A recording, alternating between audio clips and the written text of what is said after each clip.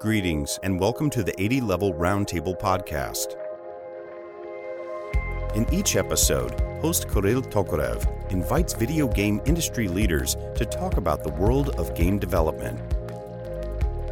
No topic is off limits as long as it relates to video game development.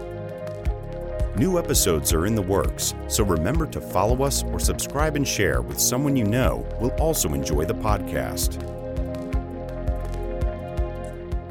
Hello guys, and welcome to 80 Level Roundtable, and today we have with us Jasmine Habitsai Fikri. I hope I pronounced this correctly. So we're actually friends with Jasmine for a while, and we did a bunch of interviews with her. So decided to kind of invite her to our podcast to discuss the topics like in education and recruiting and how it all works today. But first, Jasmine, could you do like a little intro if somebody's not familiar with you? What do you do? Where do you come from? So on. Yeah, sure. Hello, everyone. Thanks for having me. I'm Jasmine. I'm currently living in Cologne, Germany, and I'm a 3D environment artist, freelancing, and also going to a university at the moment. It's my last year, so yeah, I'm just wrapping this up. And in the past, I freelanced for a couple of games and did an internship at Square Enix Montreal. And I really love doing anything that's stylized and colorful, and yeah, that's what I've been doing in the past 3 years, basically. Yeah, so Jasmine is being very humble because she has like some of the best stylized art that we featured like on 80 Level. Thank you. But yeah, so Jasmine, could you give us a little like background on how do you decided to do this, and where did you decide to go after school, like to kind of pursue this career? So after high school, I wasn't really sure what I wanted to do because back then it wasn't even a possibility for me in my mind that I could do anything in games. Like anyone, I would play a lot of games in my childhood and continuing to do that. But after a couple of years after high school, I went to England and I lived there for a while. And then I found out there actually about game-related courses and started to look into it. And I started applying there and got accepted by some universities. But then the whole Brexit thing happened, and I also have a partner who's from England. So we both decided to look for what's there in Germany. And the education system in the UK, especially for universities, is very expensive. It's pretty similar to the US, I guess. Tuition fees are very high. And then when I realized that I could study something in games, I looked in Germany. And in Germany, actually, there are some game schools. They're state-funded locally, and they're also accredited, so you get a bachelor at the end of it. And we found one that's in my hometown, actually. I had no idea about this, actually, so that was super great to find out. But yeah, so I started the application process there. It took quite a while to get into that university. I have a very limited application pool. And yeah, that's when I started to just get into it, really. Before that, I'd built up my portfolio from zero. I started looking online on tutorials. I learned Blender. I did everything just by myself, really, and got into the community a bit, which also helped me a ton. But yeah, just within the past years, I've been doing exactly that, just learning and trying to build my portfolio on and see what I really enjoy doing. And I'm slowly getting there, I guess, because now I really know what I'm passionate about, and I really enjoy doing what I'm doing right now. So would you say that school helped you a lot? Because we asked the question to a lot of artists, and the replies are always different. So there's no like universal idea whether going to school is like a good idea or it's just a waste of time and you can kind of self-educate. But I'm wondering, like, what's your take on it? Like, what do you think? I'm a bit torn on it because at the start I was slightly disappointed that our university didn't offer that many 3D related courses, because it's more focused on developing games and doing the theory side of game studies and history. So at the start, if you would ask me like 3 years ago, I'd be like, oh, it's not really worth it. I should have just self-studied. But now looking back at the last 3 years, it did give me a lot of time to do that self-studying and to work on my portfolio without having the pressure that I need to have a job right now. And that helped me immensely to find freelance jobs and even opportunities for after university. So I think if you can go to a university that's not super expensive, I would recommend it, because it gives you time to figure out what you want to do without having the pressure of earning something yet. But I would also look to find a good school that fits your needs. Like, it shouldn't be just completely unrelated that you suddenly end up doing programming even though you want to do art, because that is definitely a waste of time in my opinion if it like doesn't relate whatsoever to your field. Makes sense. So, and Jasmine, you are in Germany, right? So, and the education and higher education there, it's free. You don't basically have to pay for it, right? So I guess in your case, it's just totally makes sense, right? Because you're not investing like that much into like whatever you're studying, right? Yeah. But let's talk about like self-education. I think this is one of the most important parts of any kind of process when you want to learn something new. And this includes obviously game art, because it's such a weird thing where you have a bunch of stuff from art and you have to know like the basics, like anatomy and like, you know, color theory and composition and all those. And at the same time, you constantly have to be up to date on like the new workflows, the new tools, which are, it seems, getting more technical almost every day. So how do you kind of keep up with those like new developments? And as a student, like, I mean, what's your approach there? Like, do you go on YouTube and just find some videos there? Do you go on places like 80 Level and ArtStation to kind of check out like what's going on? Or do you go, well, like, what are like the main directions where you kind of get your information? I think it changed over the years. When I was super fresh to 3D, I would just go on YouTube and watch super basic things and then do little projects and apply those skills, because I was never the person to follow like tutorials step by step. That's not really what I can do. I really enjoy just to get that knowledge and work with that knowledge on a new project.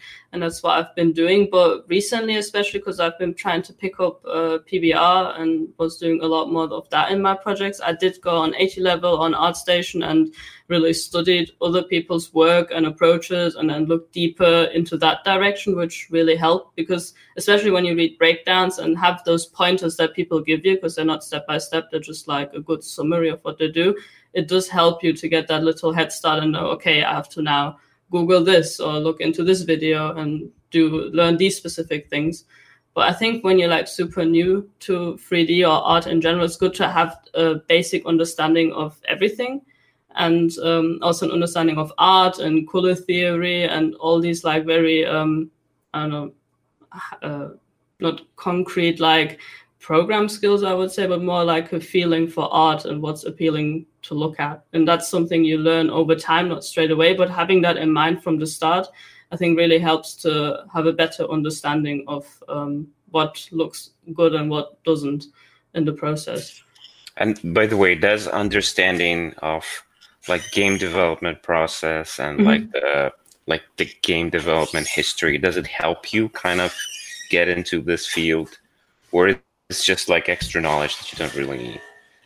I think what did help a lot was working inside groups and make games, even though all of us were super inexperienced at university, because you get to learn during the process. Nobody expects you to be perfect or do everything right straight away. It's just everyone's kind of doing by learning, which helped a lot. And the other side of the history part, or how games were developed over time, at the moment, I was also more like, oh, this is just interesting knowledge, but it won't help me. But over time, it gives me like a more different look on games that come out recently and kind of analyze them in that way and see, okay, we've come so far since the games I've played as a kid, or how do they relate? Or when you see remakes being remade, you can compare them and put them more into context. So I think that knowledge does help a lot, because it's like when you learn about art, but you also learn about art history a bit, and how maybe artists would go from expressionism to another type of art movement, and having that knowledge and having those slight influences that don't relate just by doing the one thing 100%, I think really helps to broaden your horizon a bit and have a more different outlook on your craft and what you're doing. Jasmine, so you've recently published a very interesting work and environment, like with Unreal Engine, and we're having like a separate article with it on 80 level. But I wanted just to kind of touch on the point: how do you learn Unreal Engine? Because I have friends who are not like really into like games and art, right? But they are passionate about game development, and they, since Unreal Engine is very popular right now and hot, right? They kind of want to get into it. So they start getting into it without all that background knowledge. Yeah. Right. Without the knowledge, how do you do like the alpha or something, you know?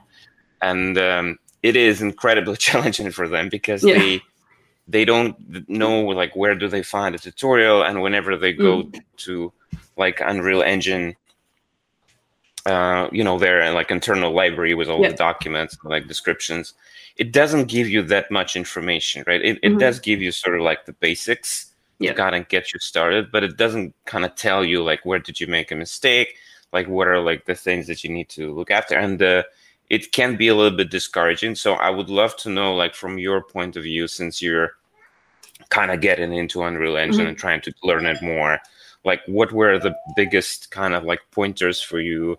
What did you find most useful while trying to understand how the engine works and achieve incredible results there?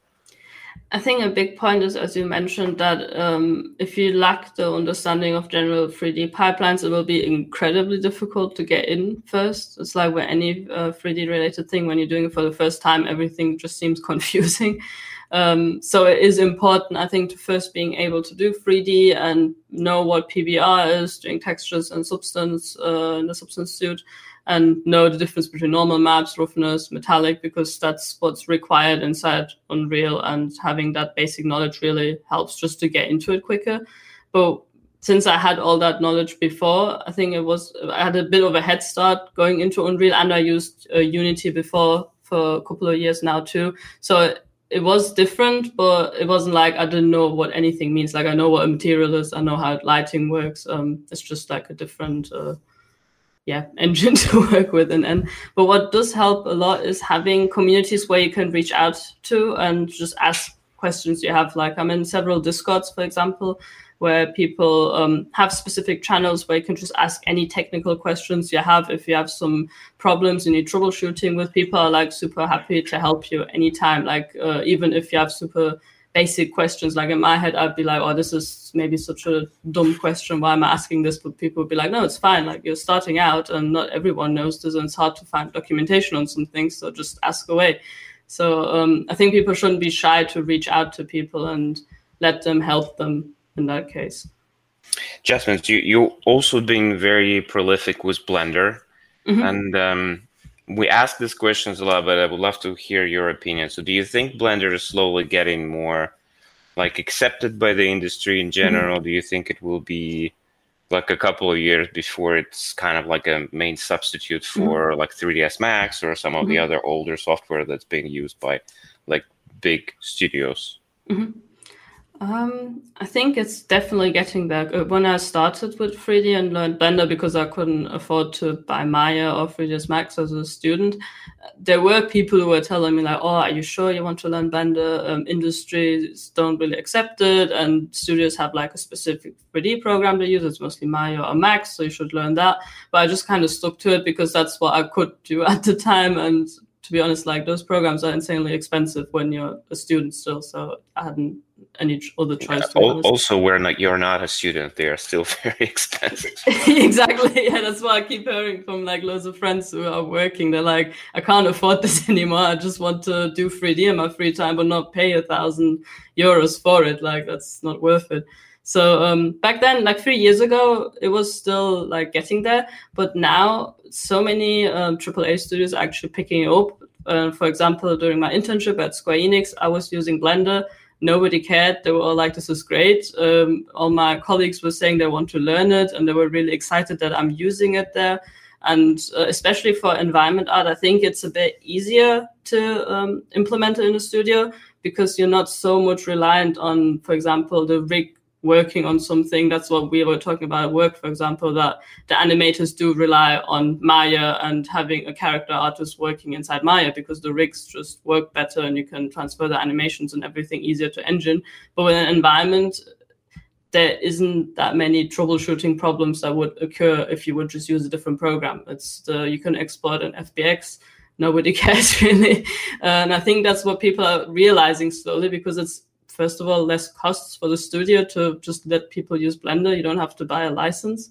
And if everyone wants to use it and it's doing the same results, then I don't see any issue with letting people use what they would like to use. There shouldn't be that way of gatekeeping, saying oh, you're using Blender, so we're not hiring you. And luckily, so far, I've never had this issue that I wouldn't get a job because I'm using Blender. That was never the case so far. So, Jasmine, you mentioned your internship with Square Enix, and it's such an iconic kind of studio, right? And I think a lot of our readers would love to not even work, just to visit the studio itself in Japan, probably. So, could you talk a little bit about how did you get that internship, and what was the process like to get in this kind of corporation? So I had a very unconventional way maybe of getting it, because I'm very active on Twitter. I always post my work there since the day I started with 3D, and it really helped me to connect with people and find friends and everything like that. And one day I was just posting, because we have to do an internship in one of our terms at university, but we have to organize it ourselves. So it's just our university saying you can do an internship if you like, but it's your job to find it. So I posted just on Twitter that I would like to do an internship and I need to start looking soon. And then I got a message from one of the people at Square Enix in Montreal asking if I'd be interested to intern there, because that'd be a really exciting project for me to work on. And so I did just an interview. It was super quick, and they showed me the project. I was really excited about it. The one main thing, though, that was a bit difficult with it was that it's in Montreal. I'm in Germany, and I needed to go through the whole visa process. And I've never done this in that scale, especially if you want to get a work permit. It's a bit more complicated. So I started the process very early. I talked to them in December, and then I applied for my visa in January, and I started working in September. So it needs a lot of planning beforehand to do that, especially when you're from Europe, I think. So tell us a little bit about the experience. So how did you working there? What were the things that kind of, that were unconventional or different? What are the things that you learned? It would be very interesting to kind of hear from the inside what's going on there. So what I can say, the branch in Montreal works on mobile games, and that was very new to me, because before that, also in the context of university or my freelance jobs, I've worked with PC games. So I was excited to learn something new in that regard, having those constraints in mind too. And when I joined the team, I was really surprised how small it was, because I was thinking, okay, AAA, I'm going to be just one out of maybe 400 people there, and I'll just do small tasks maybe. But I was in a really small and tight-knitted team where we had one person per specialization, kind of one animator, one character artist, and then I was responsible for the environments. And that was a really interesting task, because it was a lot of responsibility, but I was really excited to take on that responsibility, because I enjoy being just creative and putting in ideas, and that environment there really helped me to do that too, because everyone was really open for me to express any ideas I had for the game or for the visuals. And having that kind of ownership was really nice to have as a first experience in the industry, because you always hear if you go in AAA, you're just going to be a very small part of the production.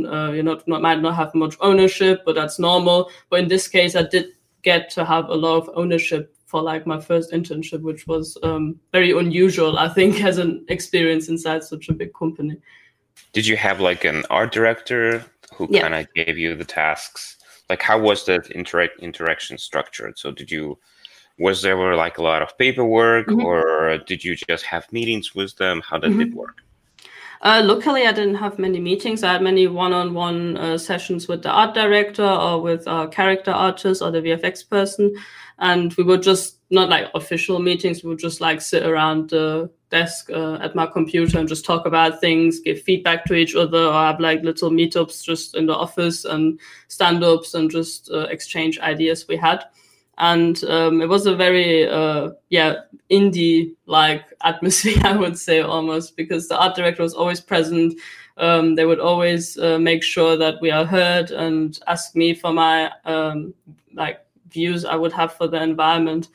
And it was a very collaborative space. Like, I wouldn't be just by myself and be like, okay, you do this now for the next 3 weeks and we won't look at anything you do. It would be like a constant exchange of, okay, I've done this asset, would you like to look at it? And then I get feedback on it and then go back and work on it. And we would implement it into the game and check in there if it looks fine. And then just go back and have open like channel of communication about it constantly, which was really great because it's very different to when you're working freelance and just get a job and you just do the asset and then you send it back to the client. And this was like, I was always able to go to my colleagues and ask them for feedback and get that instant reaction, which was really fun.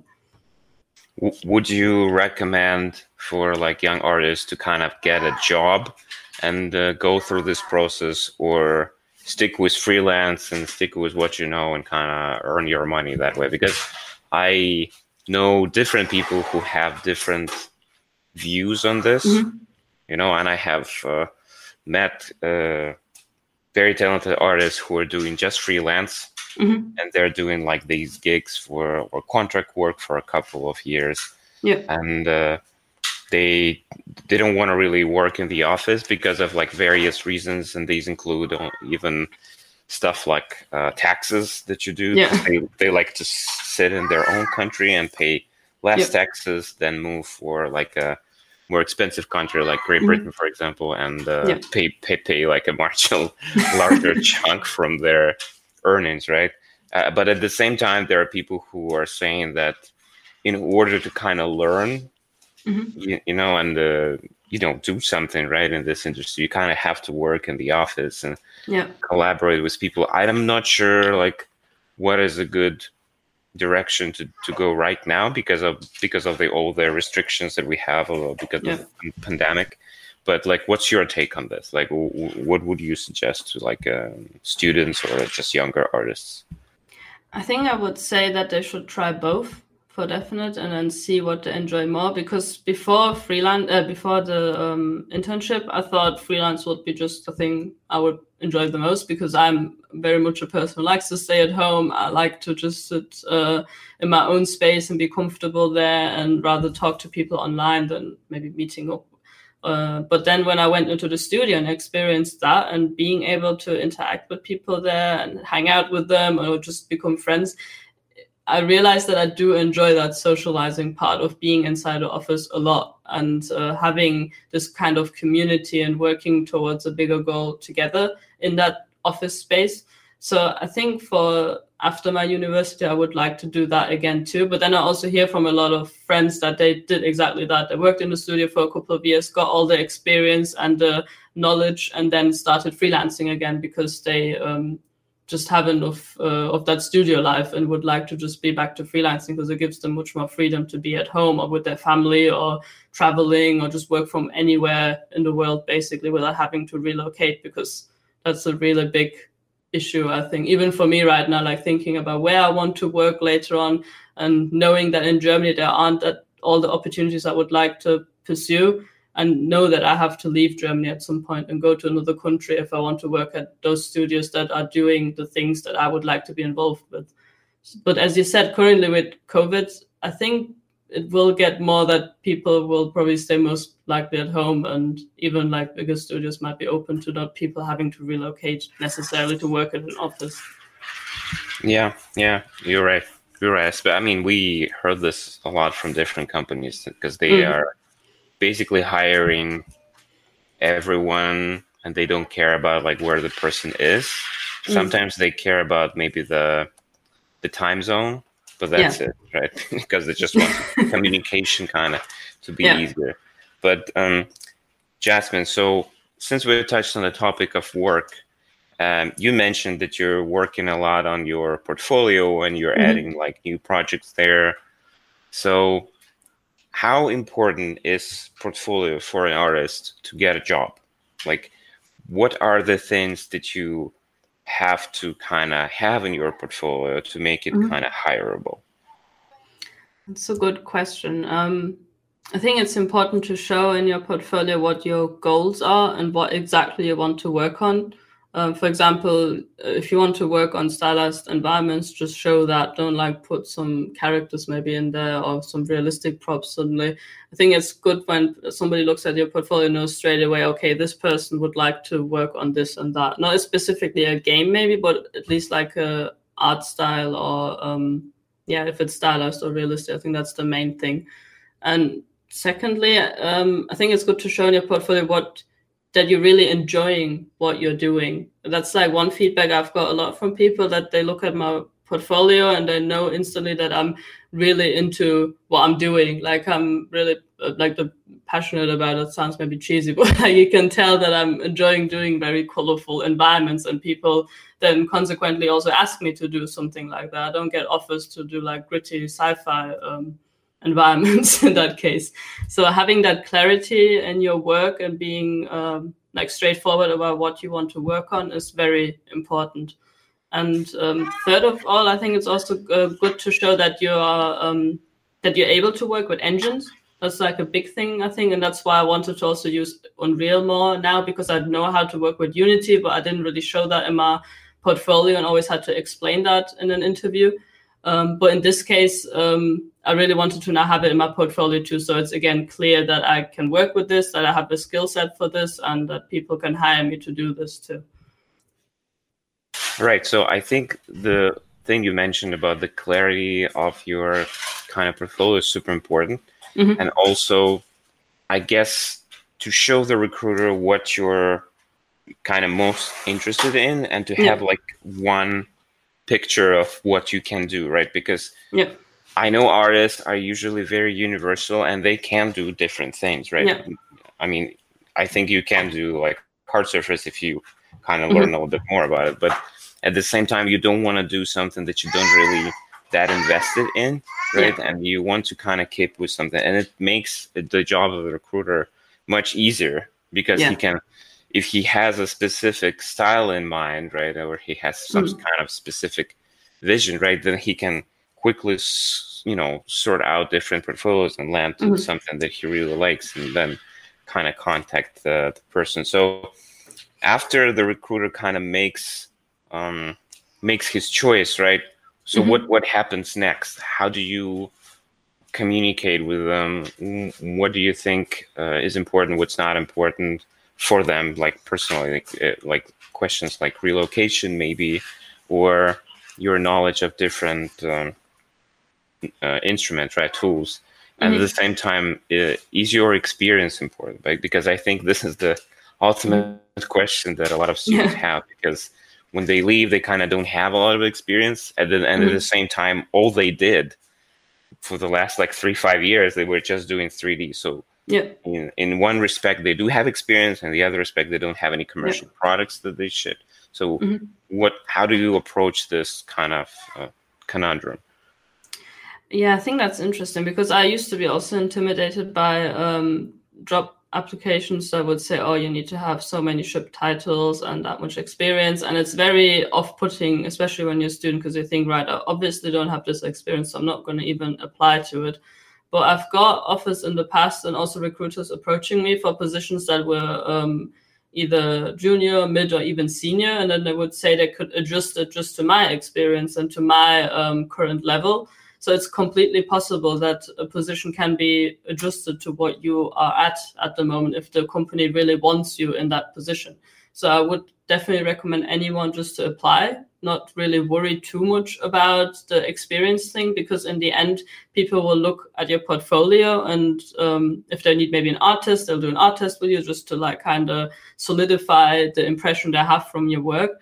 And that will, in the end, decide if you are fitting to the project or not. And obviously, if you are somebody who's like nice to work with and seem like your vibe is fitting to the company as well.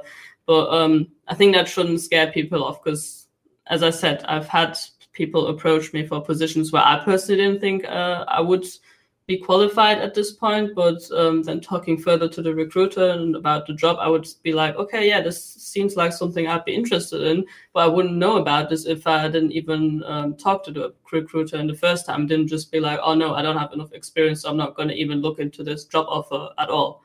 So always be open to see what it's about, and as I said, they can be adjusted to your needs in the end.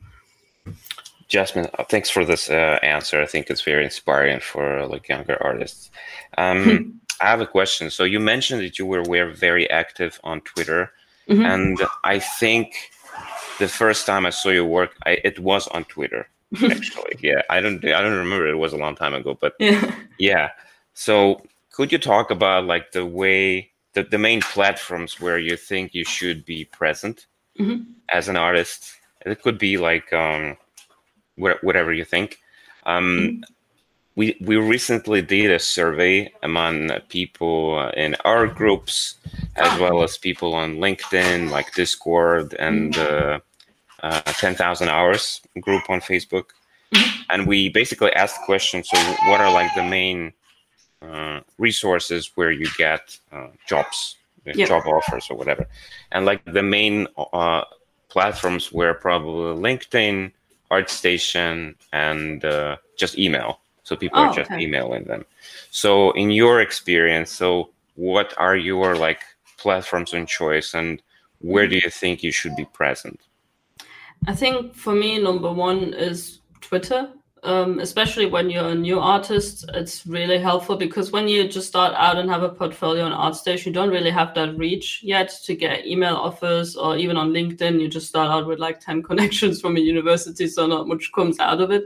But Twitter is really accessible in that case. You just post your art, you just put a hashtag on it, and then so many people get to see your work without being directly friends with you or following you. So, and even nowadays, I get a lot of job offers through Twitter, because people saw my work circulating around or just saw me interacting with people. And it's the easiest way to build a connection with people in a more casual way as well. Because on LinkedIn, even nowadays, I'm still a bit intimidated by it, because it's very formal almost. And ArtStation, now that they introduced the messaging system I think it was last year, that really helped also with getting job offers. But before that, Twitter was a lot easier to get into it, especially for freelance. I think it's the best resource ever, because there's so many people and so many indie studios always asking for freelancers, for contract work. And a lot of my friends also, whenever they need like a little freelance gig in between different gigs, they just post on Twitter, hey, this is my portfolio, just post like 4 pictures and ask for work, and everyone retweets it. So by the end of the week, you might have like 1,000 likes and retweets, and you get 5 job offers out of it, which is a very quick turnaround, I think, compared to on LinkedIn maybe, or ArtStation, where you just wait for people to approach you, basically. But here it's more heads-on. You just put yourself out there and see what happens. So you mentioned this kind of duality, right? So you need work, and you put your portfolio out there, and then you wait for offers.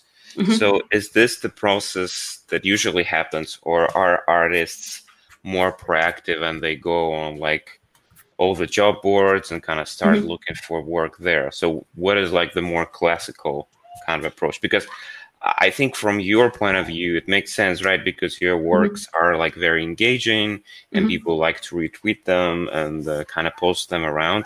But is there a process where people are just trying their own kind of like applying whatever, not waiting for offers to kind of come to them? Because I really like that approach, and like the system that we've built like on 80 level, it kind of relies on that, right? So we want to have like very good artists, and we want kind of companies to come to them and send them RFPs, like, and that's it, right? But I know that a lot of people don't like that, and I think like, oh no, I'm just gonna do like, I'm gonna go and I'm gonna send like 100 billion requests to like all the job boards out there. So what's your take on that? I think if you see a job offer that really speaks to you, definitely go for it. I always sometimes browse on ArtStation as well on the job offer sections because they have sometimes really interesting ones on there, or even on Twitter. Again, people who work at the studios like put a link to the studio's website and say, hey, look, this interesting position is up right now, apply everyone. Or even on Discord, people internally post job offers that are not really put out publicly yet. And you can get in touch with the person and send your work to them and they recommend you to the studio. So I think it's good to always keep your eye out on all levels, like have a ready portfolio to put out into the world, but also look actively on jobs that are getting put up at the moment. Like I think sometimes even 80 level posts job offers that are currently around, which I found super interesting because you're not always aware of what's right now hiring and always checking on LinkedIn, but having those little alerts everywhere and actively looking on them and applying is really important because, as you said, not everyone can just like sit and wait for offers. Like I also have phases where I don't get any offers and then I have to actively look on Twitter, and then luckily there's always somebody who's saying, oh yeah, I'm looking for somebody to do XYZ, that's why it's really helpful to be on those like more active communities that constantly post like updates and offers that are currently around, because the industry is pretty big at the moment. It's getting bigger every year, and especially the more independent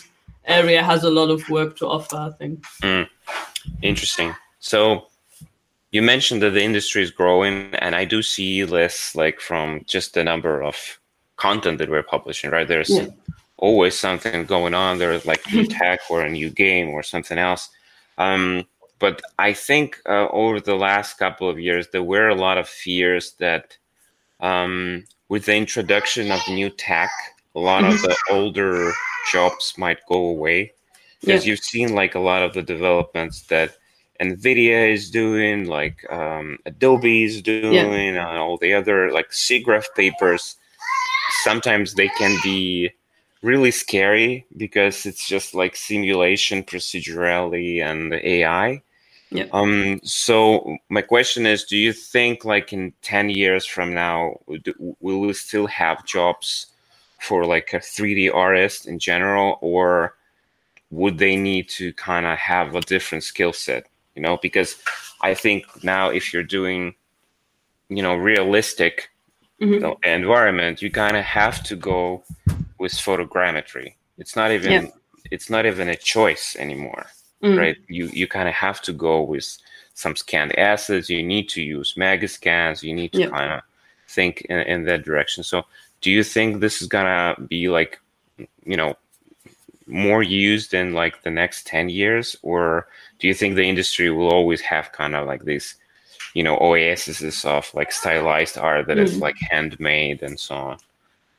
I think that's an interesting question because I've been thinking about that recently too. And since I've also started to use Substance Designer in my workflow, which is a lot more procedure than just going into ZBrush and sculpting every brick. I've been thinking it's great because you don't spend so much time on these things that are fun, but it's not like necessary really to spend hours on them.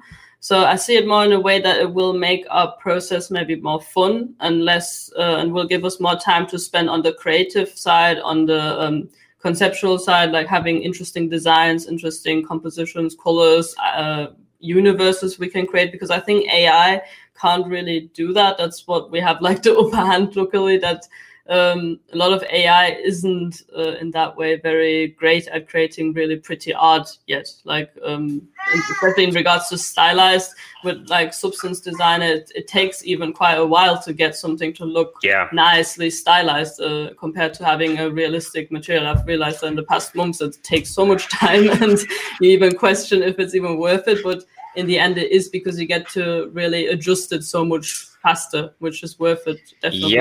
I mean, that's all the delights of like non-destructive workflow, right? Because you can change whatever you like at any point, and nothing's gonna be broken. It's completely different, like with what you mentioned with ZBrush, where you kind of, I mean, I heard the stories from the guys from Crytek, basically, because when they did the first Crisis, they had a bunch of people just sitting in the office and just sculpting bricks that they were doing.